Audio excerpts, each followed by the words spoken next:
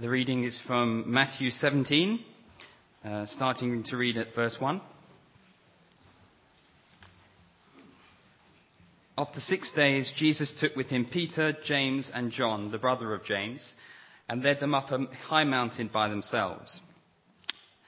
There he was transfigured before them. His face shone like the sun, and his clothes became as white as the light. Just then there appeared before them Moses and Elijah talking with Jesus. Peter said to Jesus, "Lord, it is good for us to be here. If you wish, I will put up 3 shelters, one for you, one for Moses, and one for Elijah." While he was still speaking, a bright cloud enveloped them, and a voice from the cloud said, "This is my son, whom I love. With him I am well pleased. Listen to him." When the disciples heard this, they fell face down to the ground, terrified. Jesus came and touched them. "Get up," he said. "Don't be afraid." When they looked up, they saw no one except Jesus. As they were coming down the mountain, Jesus instructed them, "Don't tell anyone what you have seen until the Son of Man has been raised from the dead." The disciples asked him, "Why then do the teachers of the law say that Elijah must come first?" Jesus replied, "To be sure, Elijah comes and will restore all things. But I tell you, Elijah has already come, and they did not recognize him, but have done to him everything they wished. In the same way, the Son of Man is going to suffer at their hands." Then the disciples understood he was talking to them about John the Baptist. When they came to the crowd, a man approached Jesus and knelt before him. "Lord, have mercy on my son," he said. "He has seizures and is suffering greatly. He often falls into the fire or is into the water. I brought him to your disciples, but they could not heal him." "O unbelieving and perverse person," Jesus replied, "how long shall I stay with you? How long shall I put up with you? Bring the boy here to me." Jesus rebuked the demon, and it came out of the boy, and he was healed from that moment. Then the disciples came to Jesus in private and asked, "Why couldn't we drive it out?" He replied, "Because you have so little faith. I tell you the truth, if you have faith as small as a mustard seed, you can say to this mountain, 'Move from here to there,' and it will move. Nothing will be impossible for you." When they came together in Galilee, he said to them, "The Son of Man is going to be betrayed into the hands of men. They will kill him, and on the 3rd day he will be raised to life." And the disciples were filled with grief.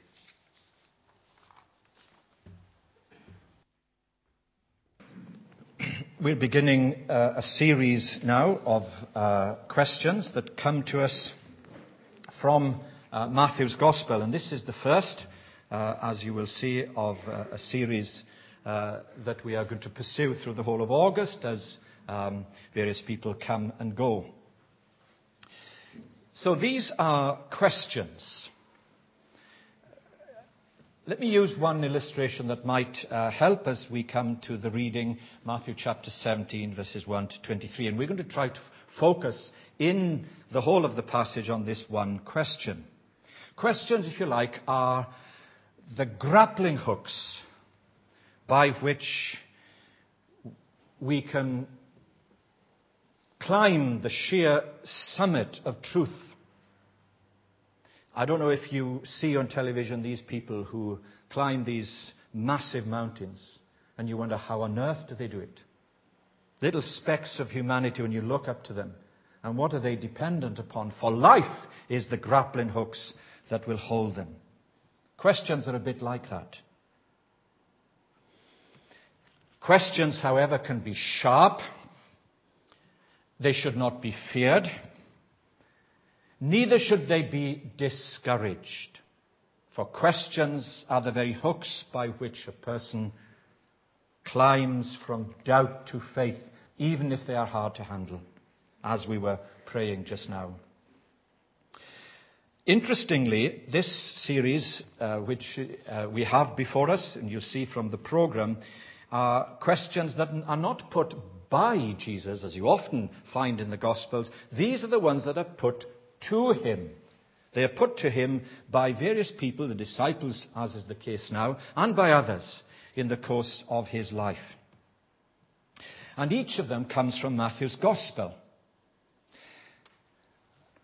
Just look out for one thing if you are here for all of these questions, or indeed even this one, and it is the one factor that prevails throughout is this, that these are not sort of questions that are speculative, like, you have Alpha or Christianity Explored, and you can tell people are asking questions indirectly out of mere curiosity, or a refusal to commit their lives to Jesus Christ. They're a sort of a charade that prevents them from trusting in him. These are not questions like that at all. They're not theoretical questions that you would have in university or within a Bible college where the lecturer will tease out something. They're not questions like that. They are practical. They are purposeful in this sense that they come from the difficulties of life. They are often questions that people would be reluctant to ask, and yet they must. They come from difficulties of life's experience. Sometimes we're in situations and people will say, can you make any sense of that? Can any good possibly come from such a situation? Well, these are questions that are posed, if you like, from the trauma of living. The trauma of relating to other people. Why ever do people behave like that? How could people take that from my conversation? I didn't intend to mean that at all. That's part of life's experience. And what we have in each of these questions from Matthew's Gospel are three things. And these are going to be the outline that we'll pursue this morning and possibly on several occasions in August. The first is this: there's always a context. The context is important. I remember on a Monday afternoon, my day off, Hannah and I were in Oxford, and we were going through the covered market in Oxford. If you've been there, you'll know. And coming out of the rear end of the market, there was a group of men with blood all over them, and one had a knife.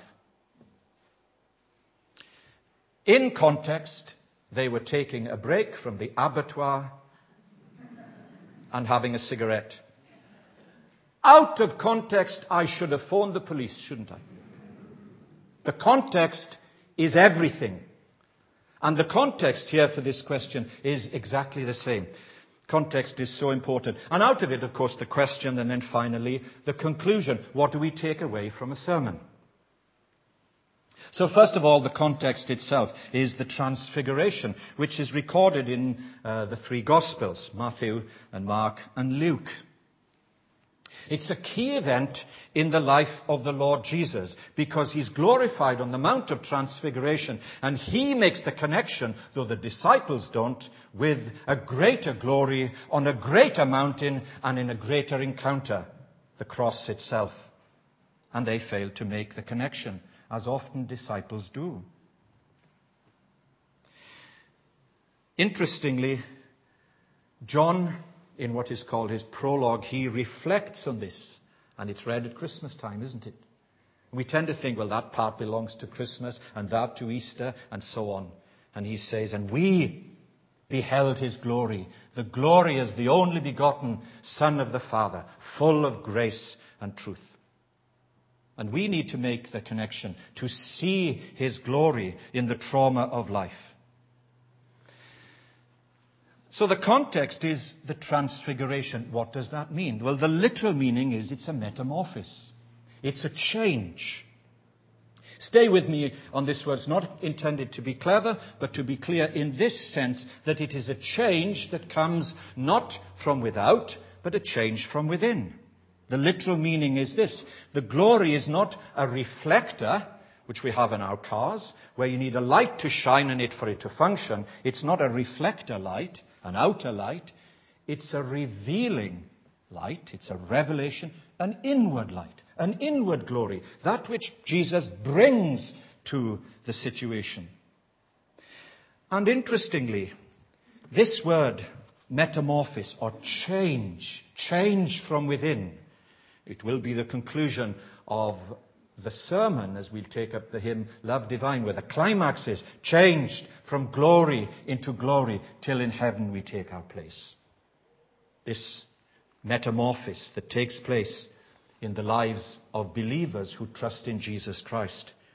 And the connection, of course, is when Paul is writing to the church in Romans 12, verse 2, where he says, do not conform any longer to this world, and uses the same word, metamorphosis. Be transformed by the renewal of your mind. Think differently, relate differently, live differently, die differently. This wonderful spiritual metamorphosis, which is going to become the experience of God's people. But here on the Mount of Transfiguration, being transformed, being glorified in front of the disciples.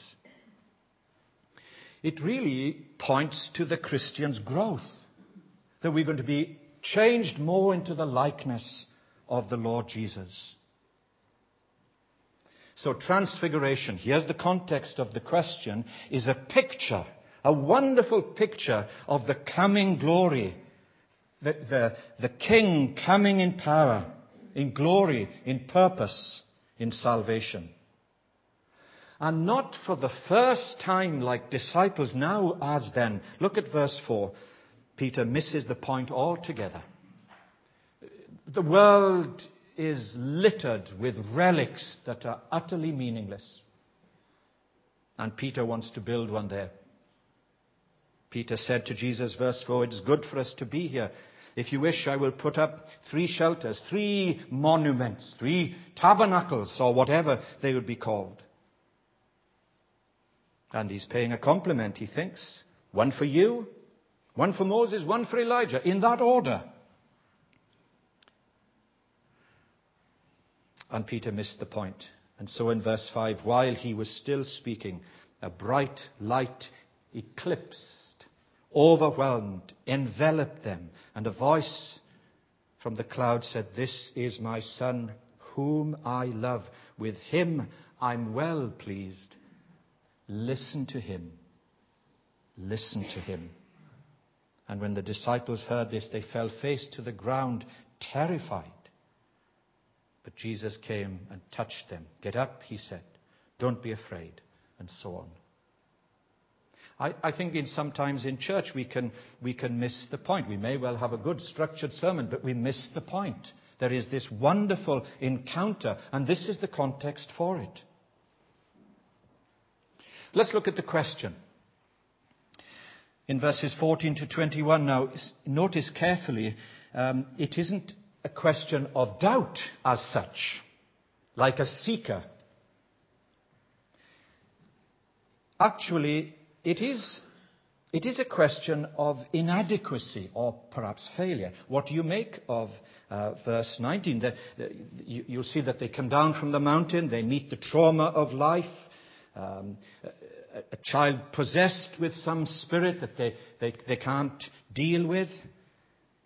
And the disciples are bewildered. And in verse 19, they came to Jesus in private, sensing their failure, and asked, why couldn't we do that? Why couldn't we drive it out? Why can't we deal with the demons that impact people's lives today?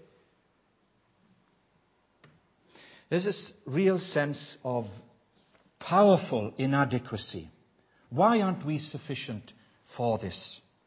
Let's stay with this word for a moment and think about it in our own Christian lives. Inadequacy. It's a daunting experience. If you haven't done your prep and you go into an examination, you are going to be inadequate. And the examiner will not be impressed with waffle. One of the many experiences that we have in life is this, that from time to time, even the most articulate, the most able, will struggle in situations where they will say, I'm not up to this. And we get stuck, if you like, in the quicksand of our feelings and our weaknesses. Sometimes we can't free ourselves from them. It may be our background.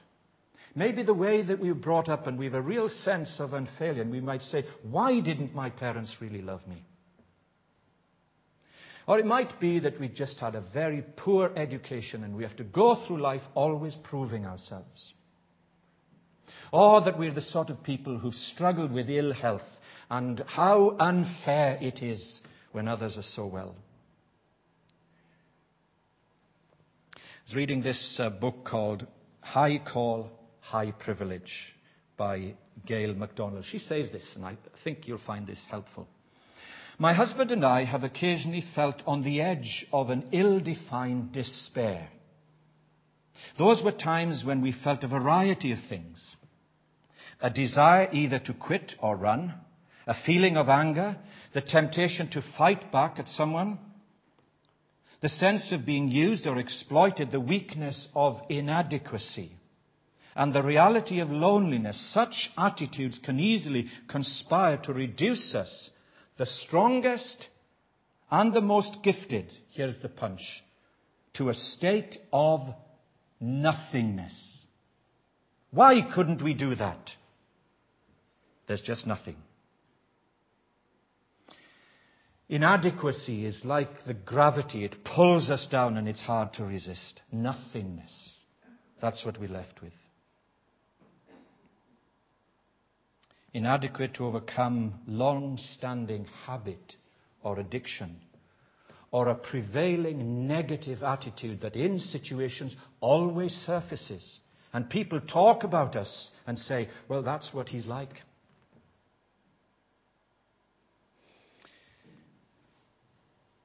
The inadequacy to stay in a marriage that is unfulfilling. To live with a disability for the rest of our lives, which is daunting. It's part of life. And the disciples here face this head on.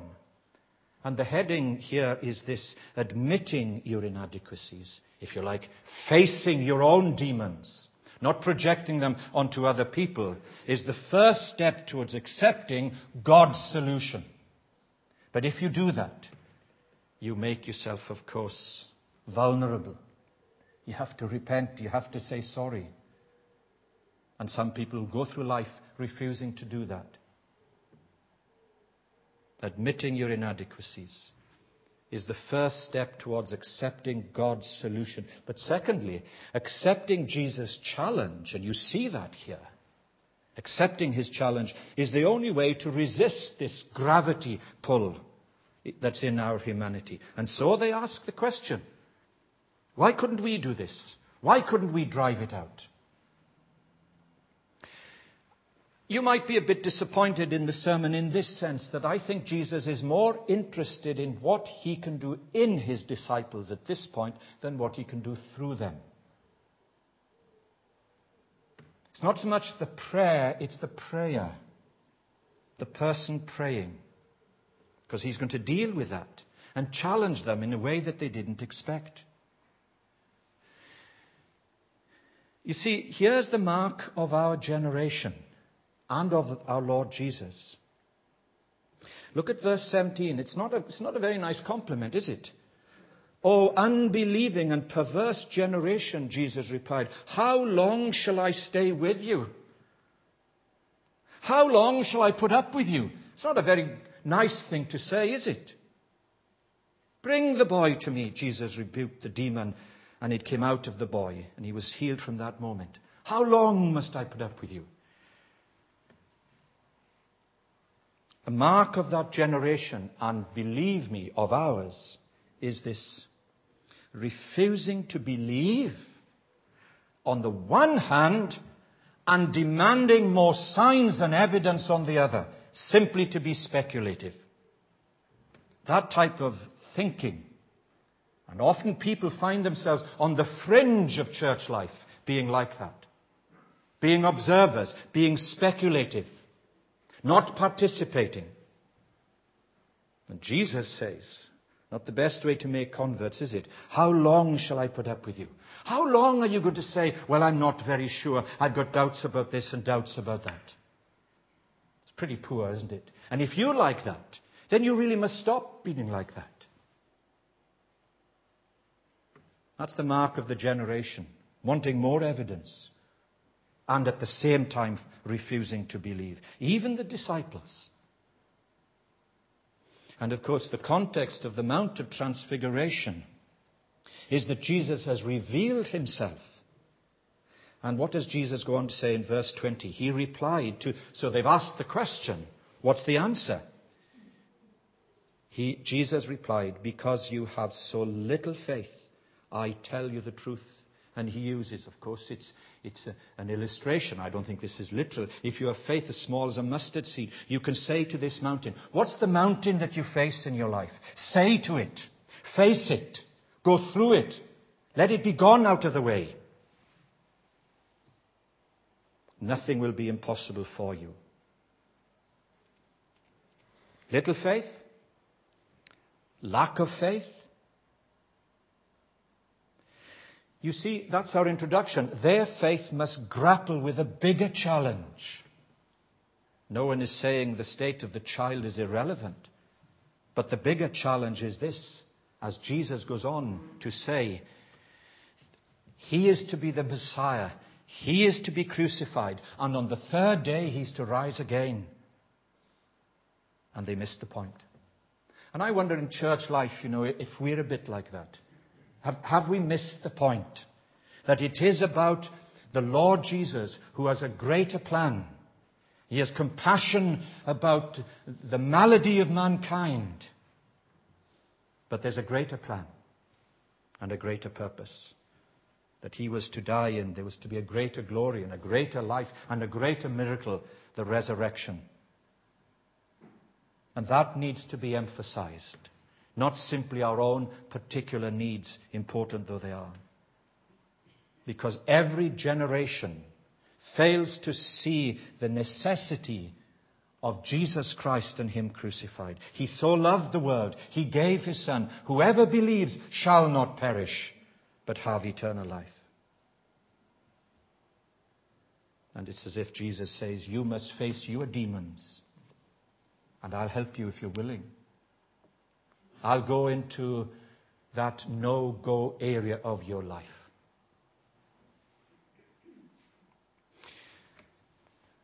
What's the conclusion? What can we take from a sermon like this with a question like this? Well, let me suggest three things that are all by way of application. The first is this, that unbelief robs us of power. That our Christian life is all about words.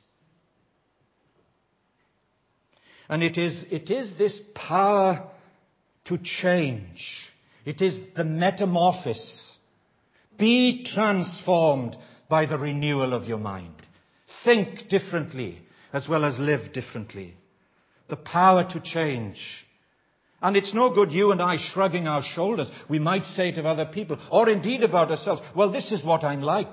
Yes, but why should you be like that all your life?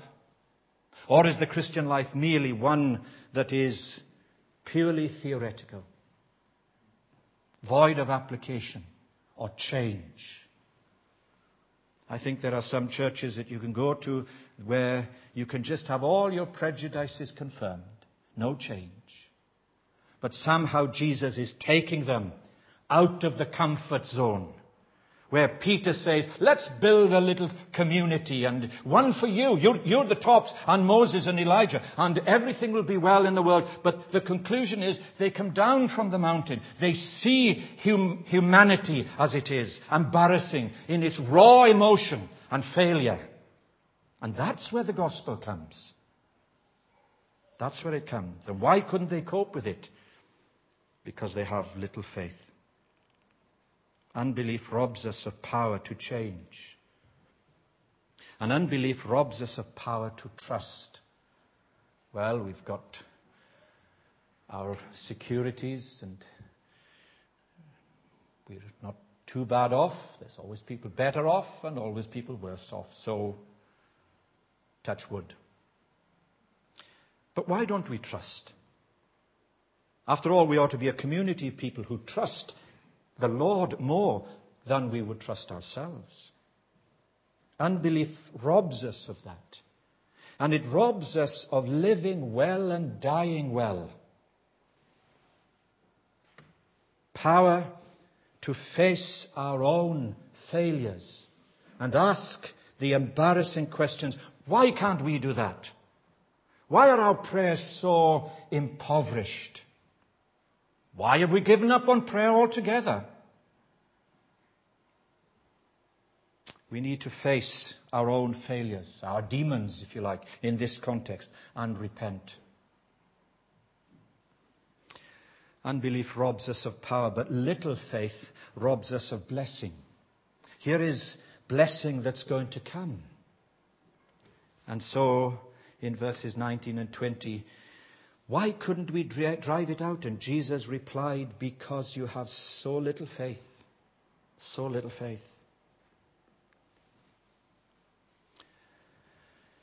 Little faith robs us of God's best. I want to quote from this commentary by Spurgeon. I'd forgotten I had this on the shelf. And this is what he says here. At verse 19. This is a very proper question.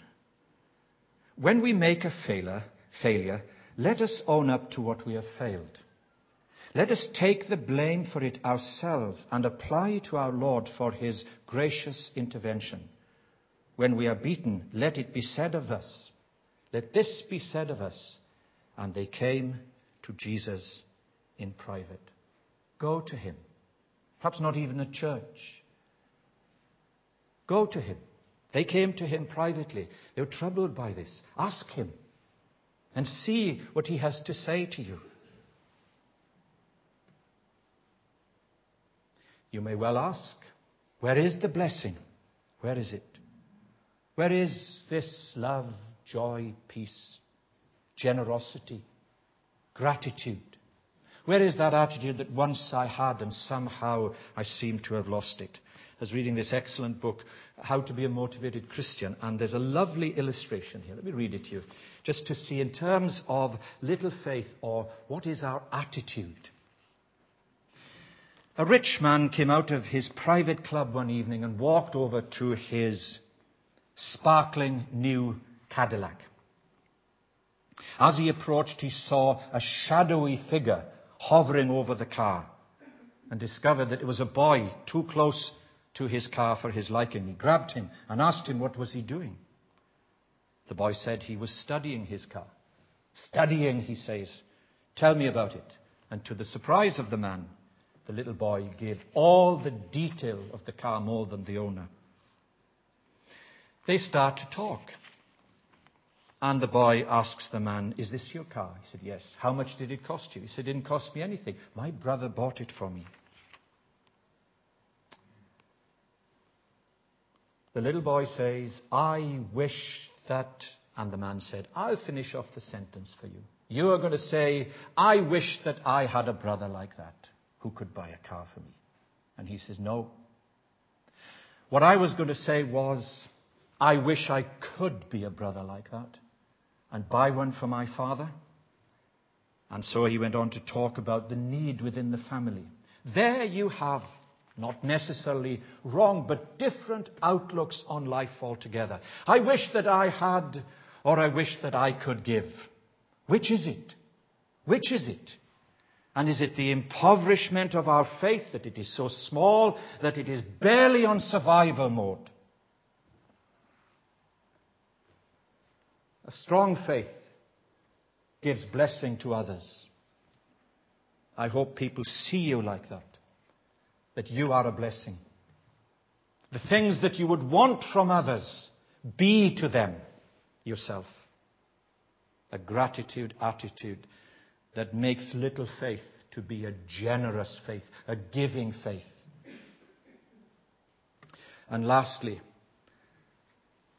lack of prayer and fasting, verse 21, robs us of growth. Robs us of growth. Let me quote you again from Spurgeon, where he says this. Yes, he says, with God all things are equally possible, but to us, one devil may be harder to deal with than another.